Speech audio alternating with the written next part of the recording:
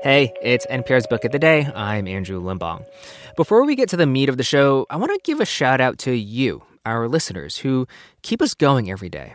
You know, real talk, since the pandemic, reading has become a real important part of my daily routine.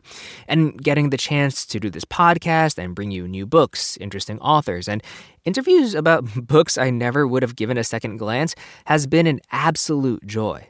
And it's only possible because of listeners like you who contribute to the show, which helps keep books and reading alive. If you want to join, please make a donation. You can head to donate.npr.org/books. The Book of the Day podcast is a team effort. Me, Isabella, Megan, and the rest of the crew, and you.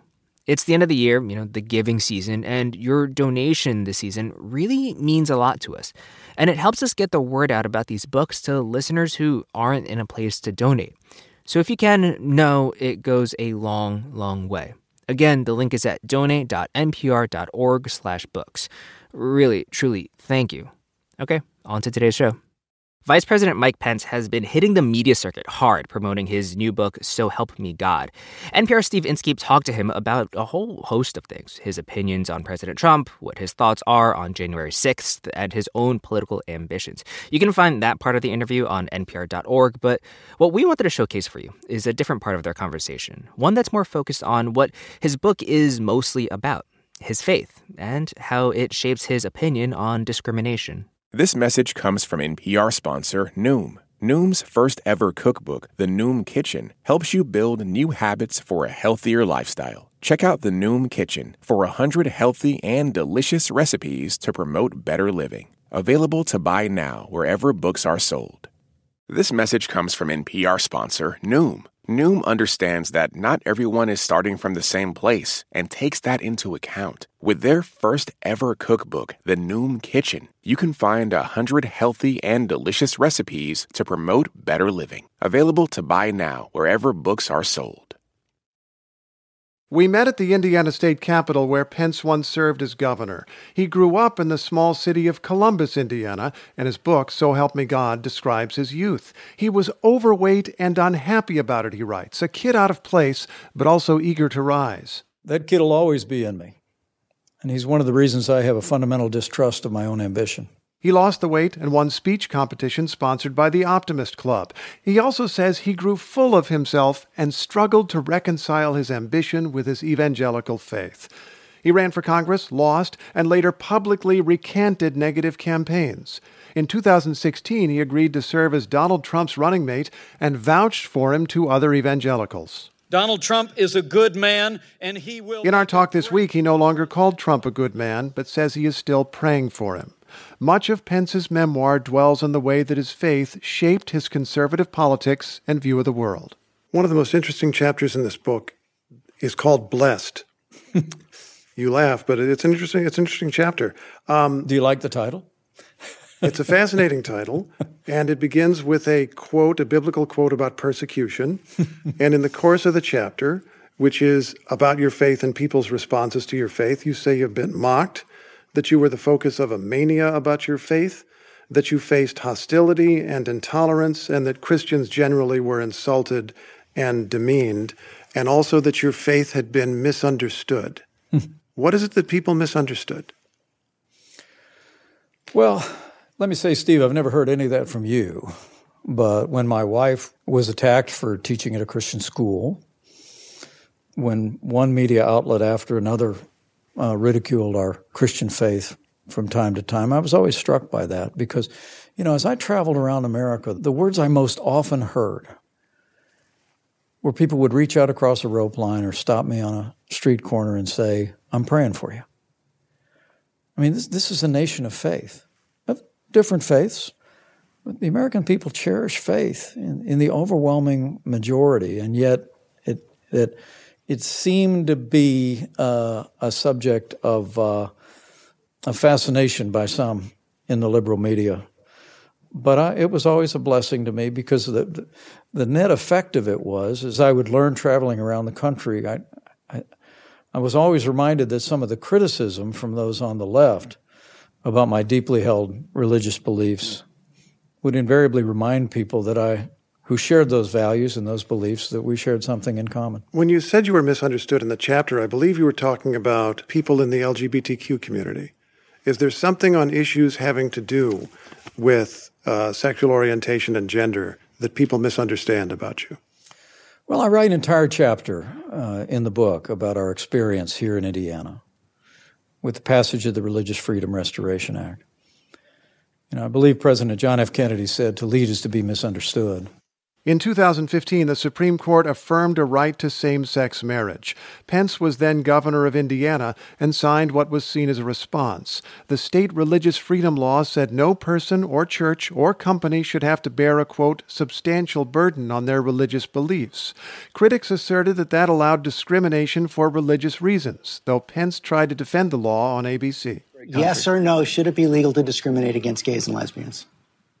George, you're following the mantra of the last week online, and you're trying to make this issue about something else.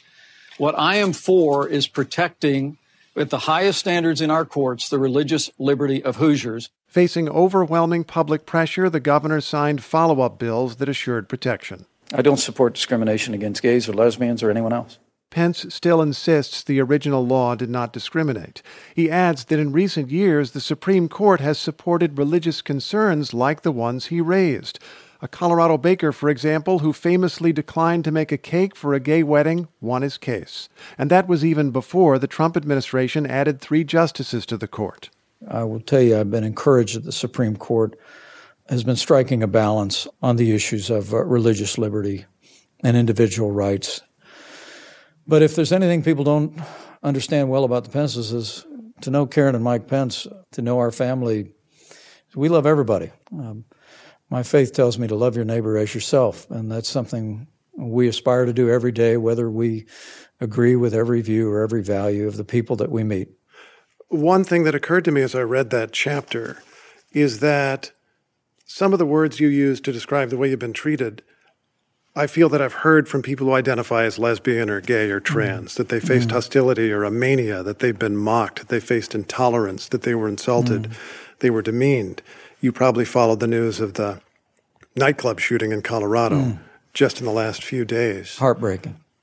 What would you say to reassure your fellow citizens who feel that way? Well, I do believe that it adheres to the American character to show tolerance.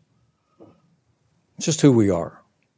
For many Bible-believing Christians, we perceive what I call the intolerance of tolerance.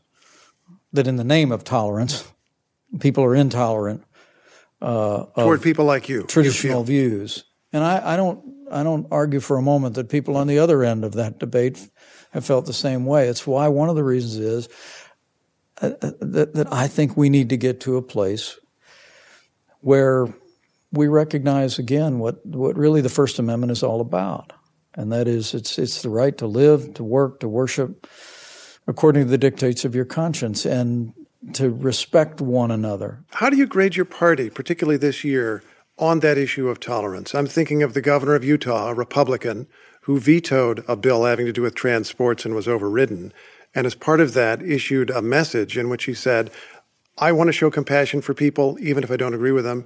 And also it seemed to me he was saying, I don't understand why this is even important. Why are we legislating on something that involves so few people? The suggestion being that a small number of people were being demonized. How would you grade your party on that? I think our party has made it clear that the doors of the Republican Party are wide open. I mean, I remember being at the Republican National Convention when the president acknowledged the support of the LGBT community, and there was rousing applause at that Cleveland convention. Steve, you remember. You were there. The administration reversed trans issues in the military, for example, programs that were attempting to encourage tolerance there. Well, I respect and support that decision. I just think we always need to put military readiness and the mission of our military first.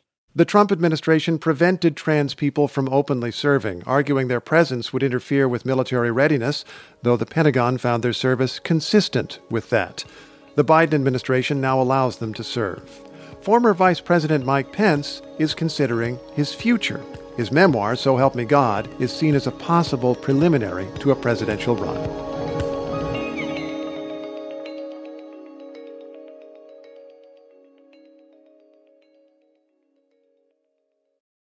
Support for NPR and the following message come from Bombas. Bombas makes absurdly soft socks, underwear, and T-shirts. And for every item you purchase, Bombas donates another to someone facing homelessness. Get 20% off your first purchase at bombas.com/NPR and use code NPR.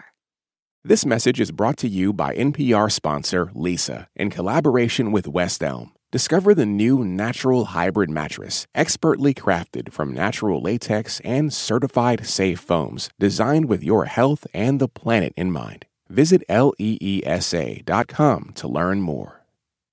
Okay, close your eyes for a second. Now imagine you're on your dream vacation. No work calls to answer, no text messages to respond to, just your suitcase and an opportunity. The opportunity to just take yourself out of your routine and travel deeper. How to actually take that dream trip. That's on the Life Kit podcast from NPR.